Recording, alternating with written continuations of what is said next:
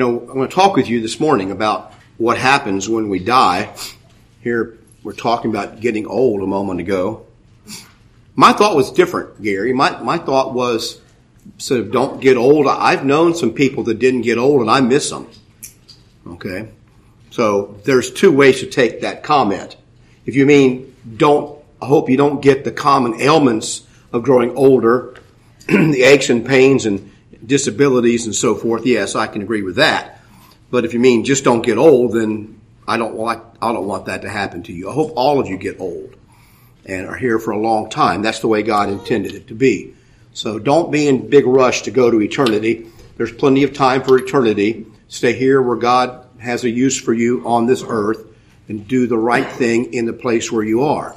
That's, I think, what the Bible kind of teaches about human existence. So I hope all of you get very old. I know you're all wincing, but that's a fact. I'll be 70 in a couple weeks. I'm hoping to live at least another 30 years. See how that goes. I just want to live long enough to be a problem to my brothers, somehow, if I can. We're going to talk this morning about what happens when we die, because some questions about this came up recently in a Bible class, and it seems like they come up quite regularly. We've talked about this subject before, so this material is not particularly new to many of you, and I apologize in a way for that. But it seems like from the questions that we receive in various times about this subject that there is misunderstanding. Now, I'm not going to stand here and tell you that everybody would agree with what I say this morning or pretend that they will. They ought to, of course, but that's just because I say it. But on the other side, I understand that there's some disagreement about this, even from people that I respect. Yet the way that I'm going to present the material this morning about what happens when humans die, I think is what the Scriptures do teach about it. I'm not sure how it can be much of any other way than this in my own mind, having been persuaded at least that it somehow be some other way. But there are some things we'll talk about that things can't be this way, they can be this way, and so forth. But let's take a look at this subject, because everybody has concern about this. And I'm going to try to talk to you about what the Bible says about it.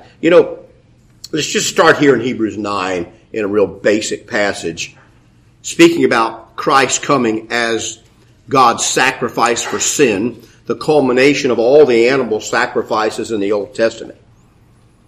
It says he would then have to suffer often since the foundation of the world, but now once at the end of the ages he has appeared to put away sin by the sacrifice of himself. So he's contrasting the many sacrifices under the old law, year by year, month by month, with the one sacrifice of Christ. Now this word once here is an unusual word in the original language, even in the Greek use it this way. It means once for all. I pay my mortgage once a month, but that's not this word. This word is once, one time. Okay, so Christ appears once to redeem man of sin. He will appear a second time to judge the world, but he appears once to redeem man from sin. And as it is appointed for men to die once, but after this the judgment, so Christ was offered once to bear the sins of the many, and so forth. And to those who eagerly await him, he will appear a second time, apart from sin, to salvation. So, as Christ appears once, we die once. And this is the verse to me that seals the understanding of whether there is such a thing as reincarnation or not. The Hindus teach reincarnation. A lot of Christians believe in reincarnation. We'll see in a moment. But that is completely unscriptural and incorrect. Men live once and they die once. And I remember thinking about this when I was a boy there listening to sermons when I was a little boy, how frightening that is and how important that is that you only get one chance to live. In fact, it's so important they named a soap opera after it, One Life to Live. When things are that important, they name a soap opera after it, it's pretty important. But you have one life to live. And then after this, the judgment, which is forever. None of us really like the idea of forever because we can't take it back and we can't change it. But here is the idea of once. So we get to die once. And the scriptures also say, kind of as an introductory idea in Ecclesiastes, we'll come back to this a little bit later. As far as human beings go, They live a life, and then the dust, meaning our bodies, will return to the earth as it was, and the spirit will return to God who gave it. Vanity of vanities, says the preacher, all is vanity. This is the nature of being a human being. We appear for a short time, James says, like a smoke or a vapor that looks like it's there and then it's gone. We appear for a very short time in the grand scheme of things, and then we're gone. The body returns to dust. And the spirit returns to God out of our care, out of our sight, into the care of God who gave it in the first place. Now, a couple of years ago, the Stuart News, when there was such a thing as a Stuart News, well, I see it's been more than a couple of years. When you're old, 2007 is like yesterday.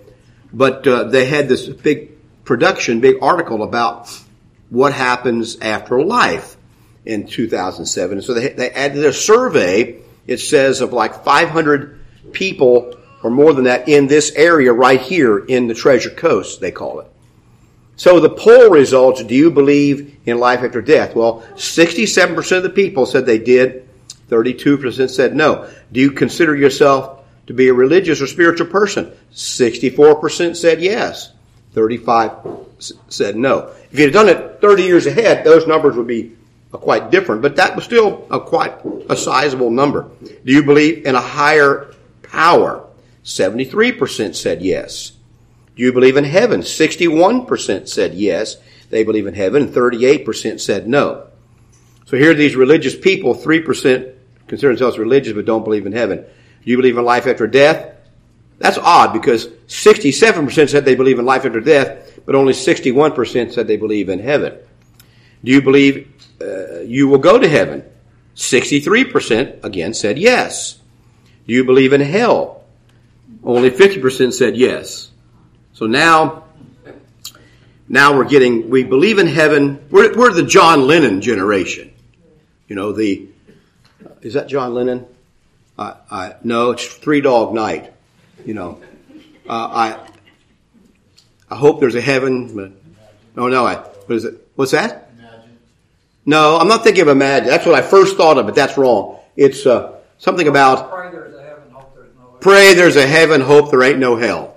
Three Dog Night. Thank you, Doug. I pray there is a heaven, and I hope there ain't no hell. That's where you're getting right there. Do you believe in ghosts and spirits?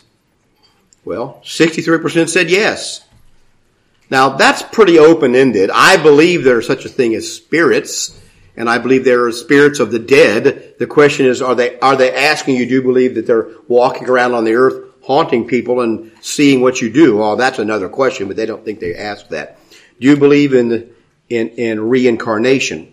31% said yes. Again, 68% said no. So, you know, I don't know who the 31% is, but it's interesting that this is what they say happens after life. So this is where people are today. A lot of interest in this subject. We tend to think, you know, that most people are irreligious. In the strict sense, that isn't true. Most people that you know are religious in a general sense, that they believe in that there's a God or a higher power, and they believe in things that they can't see. Most people are religious in that sense. Do they believe in the God of the Bible? Now, that's another question. Or do they believe the truth about religious things? The answer is no, they don't. But what does the Bible say? I can tell you that. We can talk about what people think a lot. Most of you, I'm sure all of you, really want to know what the Bible says about what happens when we die. So let's take a look at that. And when we go to the book of, is it showing anything up there? No, it's not. I did something wrong. We go to the book of Job, way back in human history. Job may be the one that's written about the earliest in human history. I know that Genesis covers the beginning, but Job was written way back there, I believe. Well before the law of Moses or anything like that. He says, but man dies and is laid away. Indeed, he breathes his last, and where is he? Well, like the people of that day, what Job saw was that people go away. They disappear. They're not there anymore. As water disappears from the sea and a river becomes parched and dries up, so man lies down and does not rise till the heavens are no more. They will not awake, nor be roused from their sleep. Oh, that you would hide me in the grave, that you would conceal me until your wrath is past. that you would appoint me a set time and remember me. If a man dies, verse 14 of chapter 14, will he live again? All the days of my hard service I will wait till my change comes. You will call and I will answer you. You shall desire the word of your hands, the work of your hands. So, if a man dies, will he live again? That's the question. Now, of course, this is not answered in the Old Testament explicitly, although we do find Martha in John 11 in Jesus' ministry. Martha says, if you had been here, my brother wouldn't have died. And she says, I know that he will rise in the last day. So Martha and both her and Mary have a belief in the resurrection that we don't find explicitly stated in the Old Testament as such. But we do find the answer to this question in John 11, in that story, that Jesus says, yes, if you believe in me, you'll live again. Now, what we have to first consider in looking at this question is the nature of man. This is another subject that's under great dispute, always has been debated. I'm going to tell you in the short form of that today without going through a whole debate about it. I think even many of my own colleagues and brethren in Churches of Christ might disagree with what I'm going to say here about this. I don't know why they should. But I would say that what the Bible says, that man is 3 in 1. Where there's 3 parts of man in one. 3 in 1. And I believe that parallels God, 3 in 1. Not 3 persons in one Godhead, but 3 in 1 is what the Scriptures would say about that. And so we have man, and man is composed of body, soul, and spirit. And the text that shows this is here in 1 Thessalonians chapter 5. And now may the God of peace, in verse 23, 1 Thessalonians 5:23, may the God of peace himself sanctify you completely, and may your whole spirit, soul, and body be preserved blameless at the coming of our Lord Jesus Christ. Now, this is a scripture that puts it in one verse. I think we can look at other passages and put this together. But this, I think, is the truth about man. Body, soul, and spirit.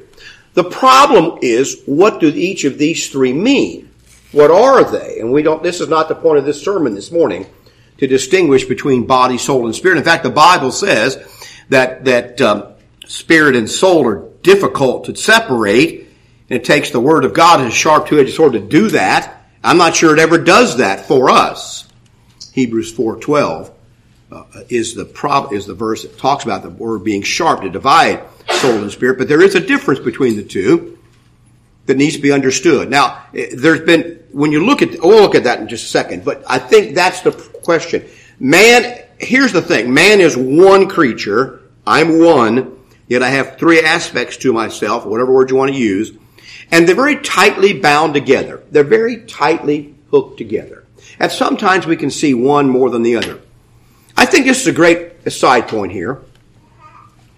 I was thinking more about that this week in a conversation with Judy. I think one of the great errors of modern Christian thinking is this division of everything into the flesh and the spirit, the body and the spirit being so separate from each other. They are separate. But I think the word flesh is so misunderstood by modern Christians coming out of the Reformation movement and so forth that it really becomes unintelligible in interpretation, the way it's used. My body, when I want to show affection to Judy, I hold her. And I love it when she touches me. We all understand this. These little children, we want to show affection from our heart. We touch them. We hold them. We interact with their bodies. And to try to separate that out, oh, that's just my body.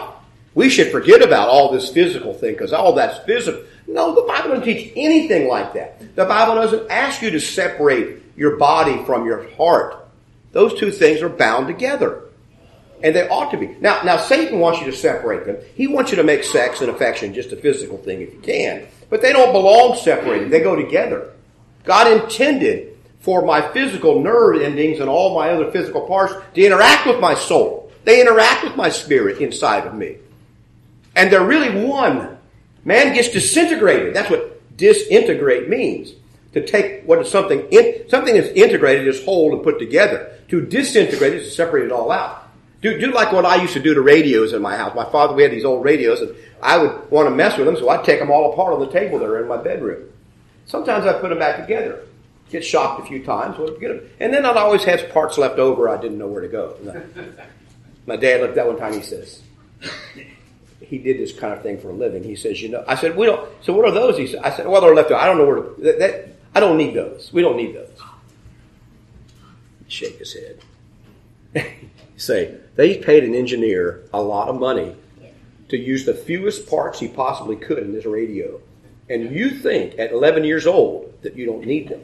That's what he told me, more or less, more than once. And somehow I said, well, you don't. It works without it. He said it works for a while without it, but just see. Well, anyway, he was correct about that. I had disintegrated the radio. Unless you know how to put it all back together, you're in trouble. You see. So don't disintegrate yourself. Don't separate your body from your spirit. There are times when that's necessary, I suppose, and it's going to happen at the end. But it belongs together.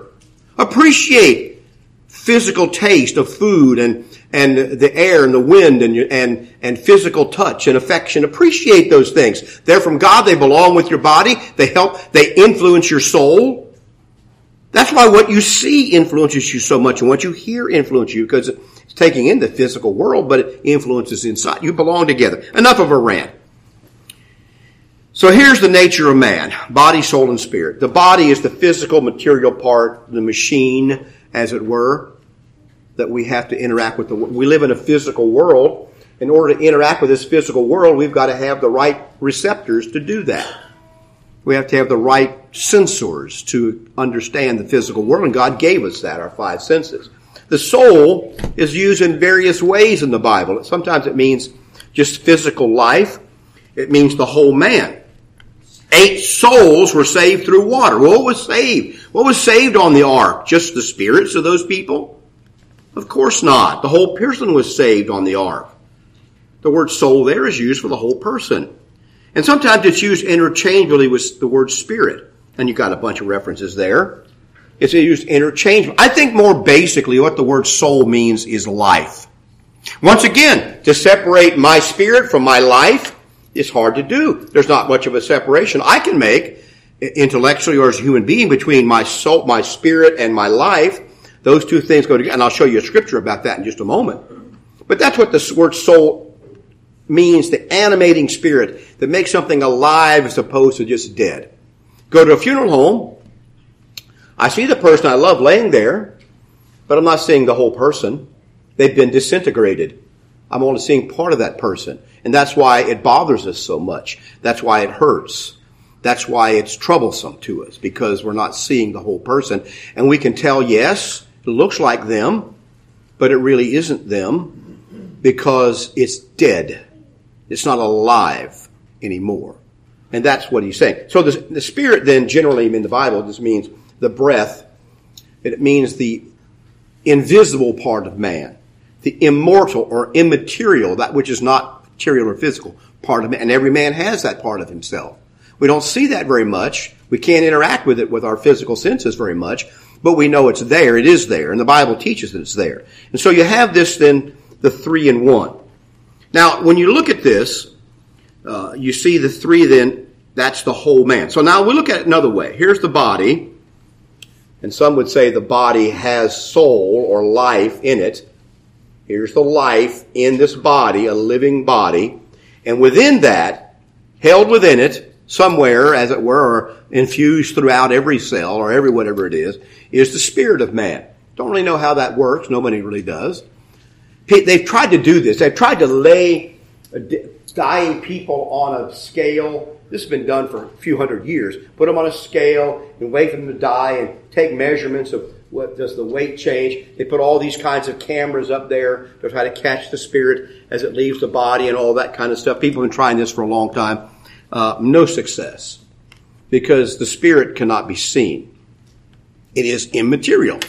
And what goes into my eyes is only material light. And that's all that I can see. So I can't see it. And same thing goes in my ears. I can only hear what is material. So if the spirit's going to communicate with me, the spirit's going to have to make some kind of a change in the sound wave so my ear can perceive it. But this is what man is. Now then, what happens when you die? Well, here's this 3 in 1 creature, you. You're not any one of the 3. You're all 3 together. That's you. And what happens is at death, there is a separation.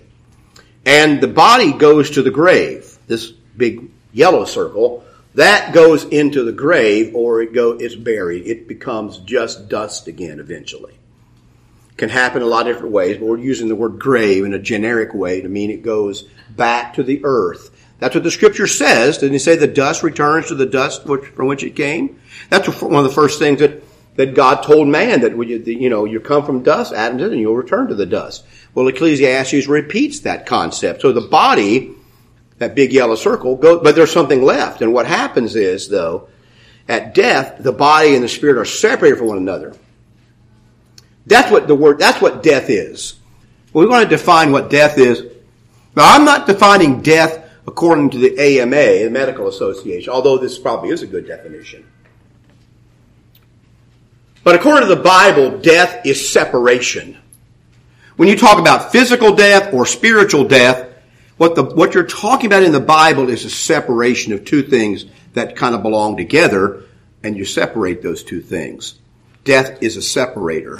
We feel it. That's what we're feeling when we feel grief and the sudden loss of someone who dies. We're feeling that separation, which is unnatural for man, probably not intended at all for us to experience that before man fell into sin. But we do experience that separation in this way, and that's the pain of death, because it does separate this. And so the body goes into the grave, and at this time of separation, the spirit goes into Hades. Now, the King James has done a great disservice to us in this regard, because it translates this word Hades, or Hades, which is the Greek word for the realm of the dead, or the place where the spirits after death go. Greeks had a concept of this. It translates that word hell, which is, there's another word in the Bible for hell as we think of hell, that is the final place of condemnation and eternal fires. We'll see in a moment. There's another Greek word for that, Gehenna, but they took this word Hades and translated hell. Jesus says that I'll be in hell and so forth. You have not left your Holy One to go to hell. This causes great confusion among people who use the King James Version. But the word is Hades, a different word than Gehenna. And it simply means the place of the dead. In the Old Testament, the parallel word is Sheol, the pit, the grave or the pit. And it was the place where the Hebrews understood, and the Old Testament confirms this in its usages, that this is a place where dead spirits go when there's death. They go to a specific place called the pit or Sheol. Not seen by humans anymore, not accessible from the earth or even by mediums as such. Not really accessible, but away from us. And this probably brings up a point that I would make, probably out of place here, but when someone loses a loved one, and I apply this from myself, maybe it helps me, so I try to tell other people this. And they're suffering the pain of that separation and the feeling of this almost an eternal separation. That the first time I remember feeling this is when my cat got run over by a truck right in front of me. My cat, I love my cat, Jinx. If you're old enough, you'll know why I named my cat Jinx. But I remember sitting on the step in my garage after the cat was smashed under the road out there by this dump truck. I just couldn't bear the thought that I wouldn't see my cat anymore, and it was gone. And I would never, that's the word we hate, never see my cat again. And so that's the first time I remember feeling that separation. Maybe I'd felt it before, but I don't know. It was very, very painful for me. Now then, I felt that pain many times over something and people much more significant than a cat. I know you're all smiling at me, but no, I'm not a crazy cat person. But I remember this pain. And so when people experience this, I try to tell them, according to the Bible, the person that you are missing is still there. They're somewhere. They're there. They're not gone. They're not in your presence. So they're gone from your presence, but they're not gone. They're just not where you can see them. This used to be the real case. See, even today, we're separate. We're isolated from this in the modern times. When I go away for a day or so, I can bring up Judy on the phone or on the computer and we can see each other and we can talk to each other. It's a wonderful thing. What a blessing that we have there that we take for granted, that people until you get to this generation in human history, never had. When my grandmother as a young girl left her home with her parents and came to the United States, she never saw any of those people she knew again. She never saw them again. And I know that was really true for my great-grandparents who left friends and relatives back in the old country. Never saw them again. Oftentimes, even in America, when people would leave Massachusetts to go to a better country, I'm sorry, Brian, they would go out west, I had to do that. They would go out west. When they separated, they understood that they would never see those people again. They were gone. Were those people still in Boston, the ones they loved, even though they were out west? Well, yeah, the people were still there. They just couldn't communicate with them. There was hardly any way to communicate. Then they built telegraph lines. Things got a little bit better. Now we have FaceTime and all that stuff. Why do humans build things like FaceTime and telegraph? Because we don't want people to be separated from us. We want them to be close and near and communicate.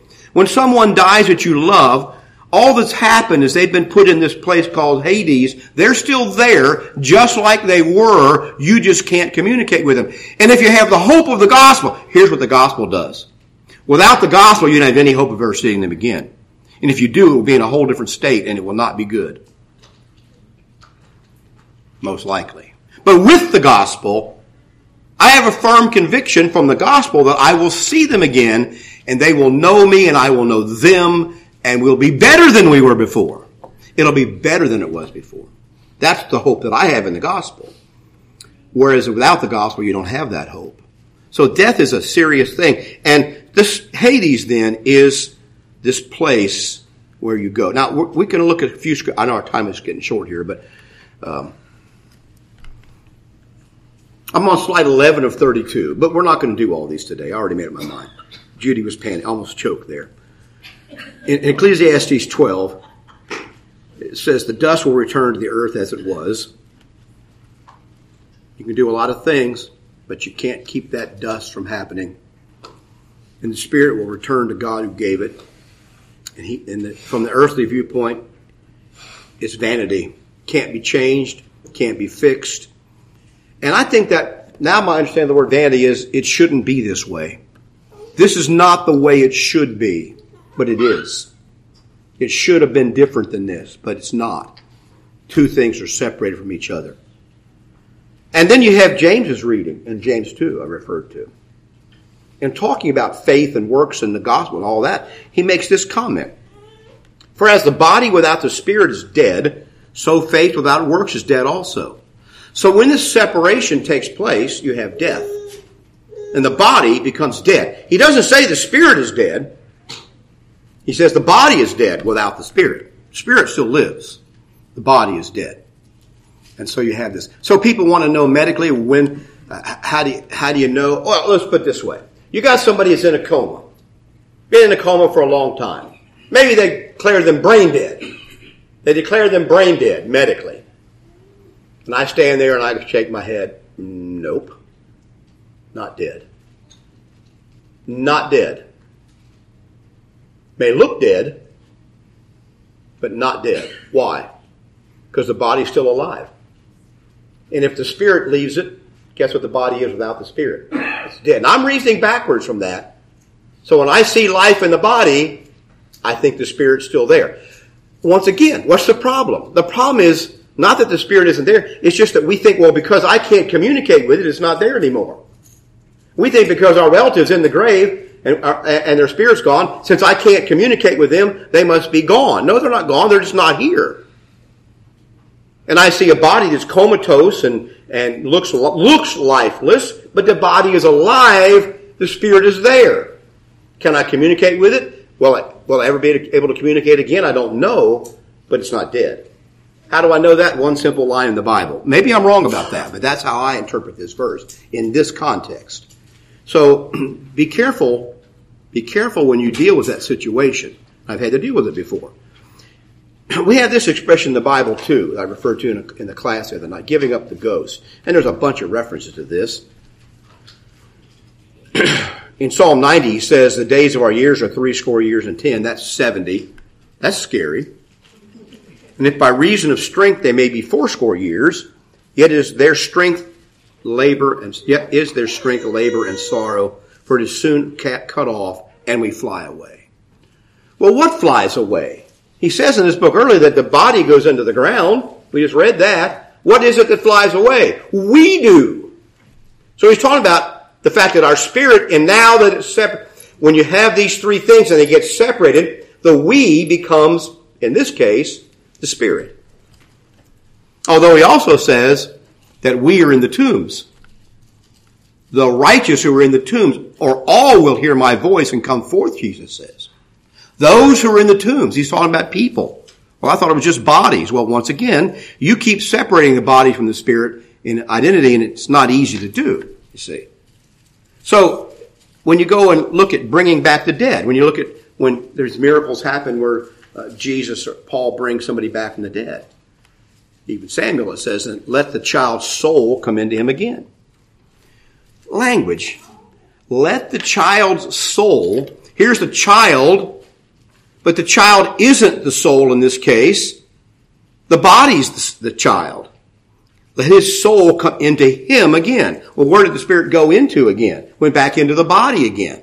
So here's this other usage of the idea that the him is the body there, that they can see. Let the soul come back into him. Or in Luke 8, at the resurrection there, her spirit came again into her, you see. So there's this picture of humans being more than the body and more than just the spirit in this case. And that's what it's pictured. So we have then the state of the dead of this. And we're going to try to wrap this up here real quick. We have the body with the life and then the spirit. And the body goes to the grave. This separation of body and spirit here. And then you see that the dead go into Hades. The spirit goes into Hades in this case, or torment or paradise. This is confusing to people because Christian teaching, it's about like it is about Christmas. It's so garbled up from the scriptures, it's almost unrecognizable as to what really happened in that story. And so it is with death. So much Christian teaching and references have the idea that when you die, you go straight to heaven. And you go to when you die, you go to the pearly gates and you have to answer questions to get in, or somehow Peter makes a little stop, got Peter at the pearly gates and all this kind of stuff. And somehow people think this is coming out, a lot of people think this is coming out of the Bible, that this picture, but that's not what the Bible pictures happens to the dead. That when they die, they go straight to heaven or straight to hell.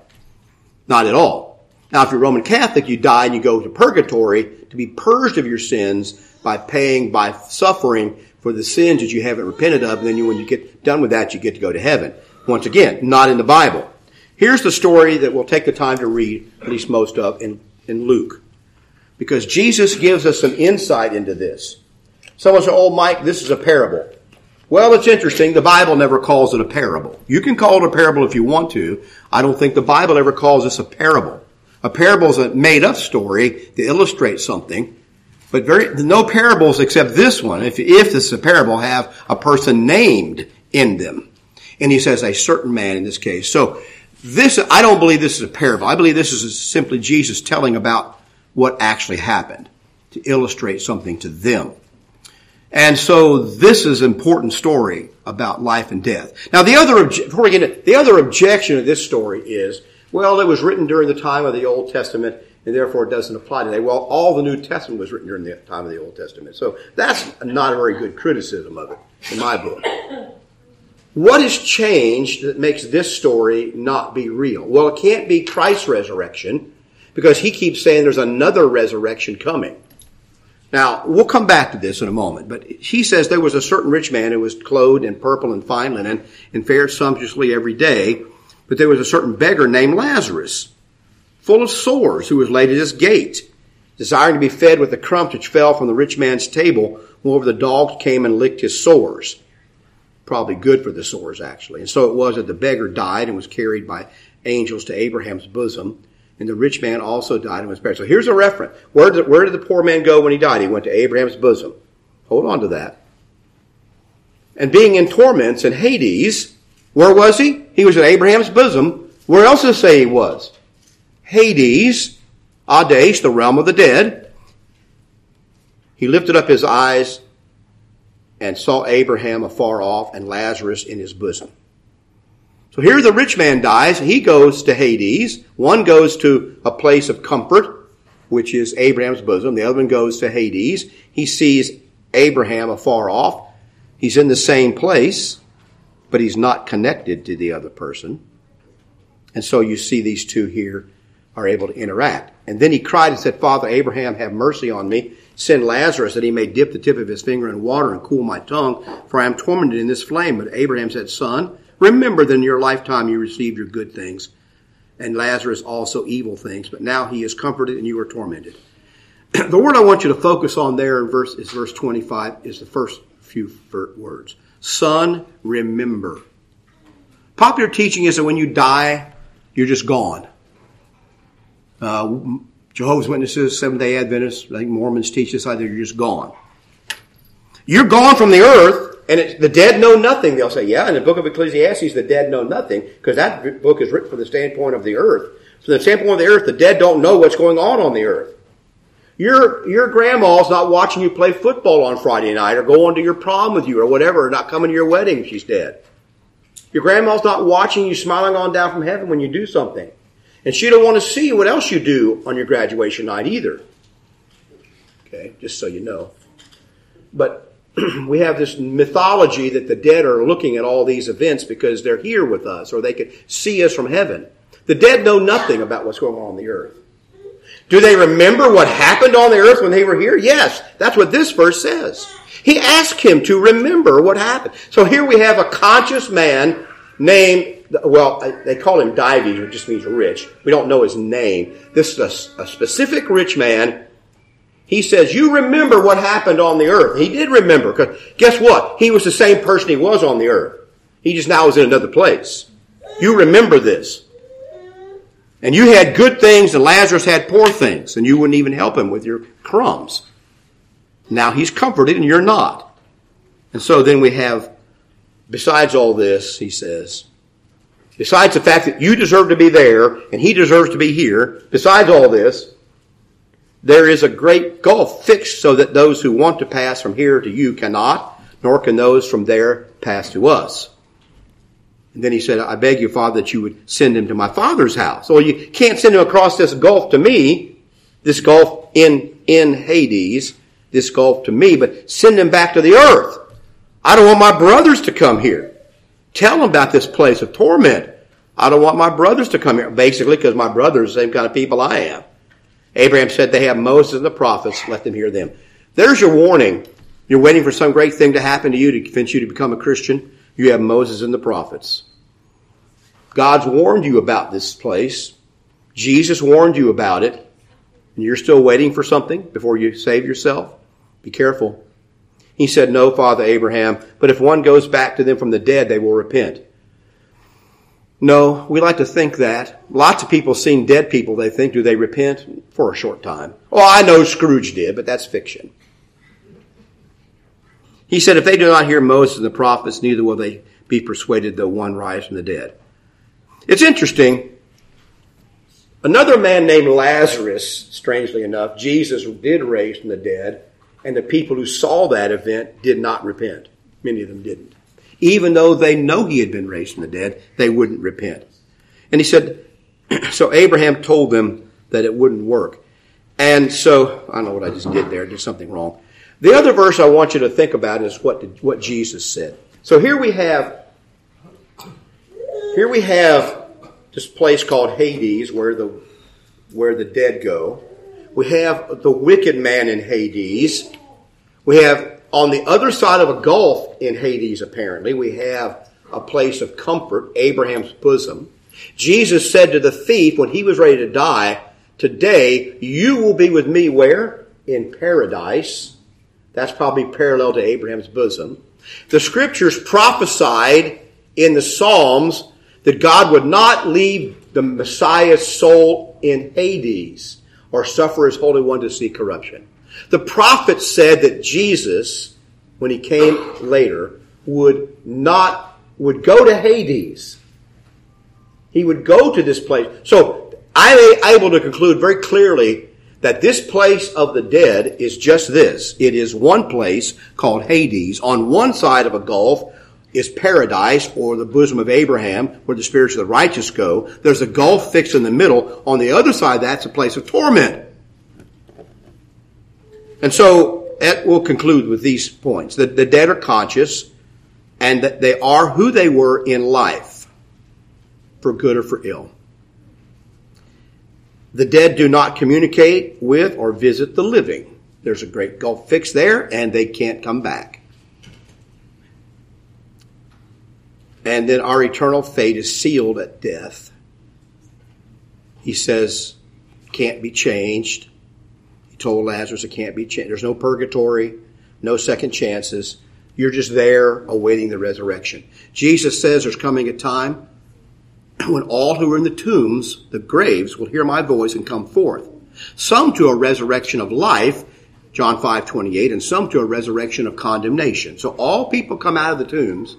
They're all raised, but some resurrect to death. And so the last one is then that Hades is not the final place. It's the place in the middle. And after the resurrection, we get then sent to the final place. So we'll see. We're going to stop, and we're going to do another sermon on that, of what happens after then this resurrection comes, the judgment day, where God then takes the people from Hades. One of the scriptures that talks about the end of time says that when Jesus comes, he will bring with him those who are faithful in Christ, who have died. He will bring them with him. Okay, so where are they? Well, he's going to get them from this place of paradise and bring them with him. And then their bodies are going to be raised from the dead, and they'll be reunited. Anyway, thank you for listening today. I know it's kind of boring and probably a little bit seems to be academic. I don't know. But maybe that'll help you with a few of these questions, or give you a place to start to begin to answer a few of these questions that we have. We're going to sing now number 107 as we close.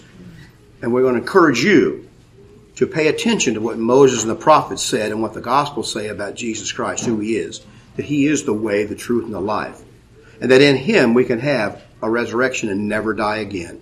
That's the hope that Christians have. I want you to have that hope if you're outside of Christ. Make sure that you have that hope.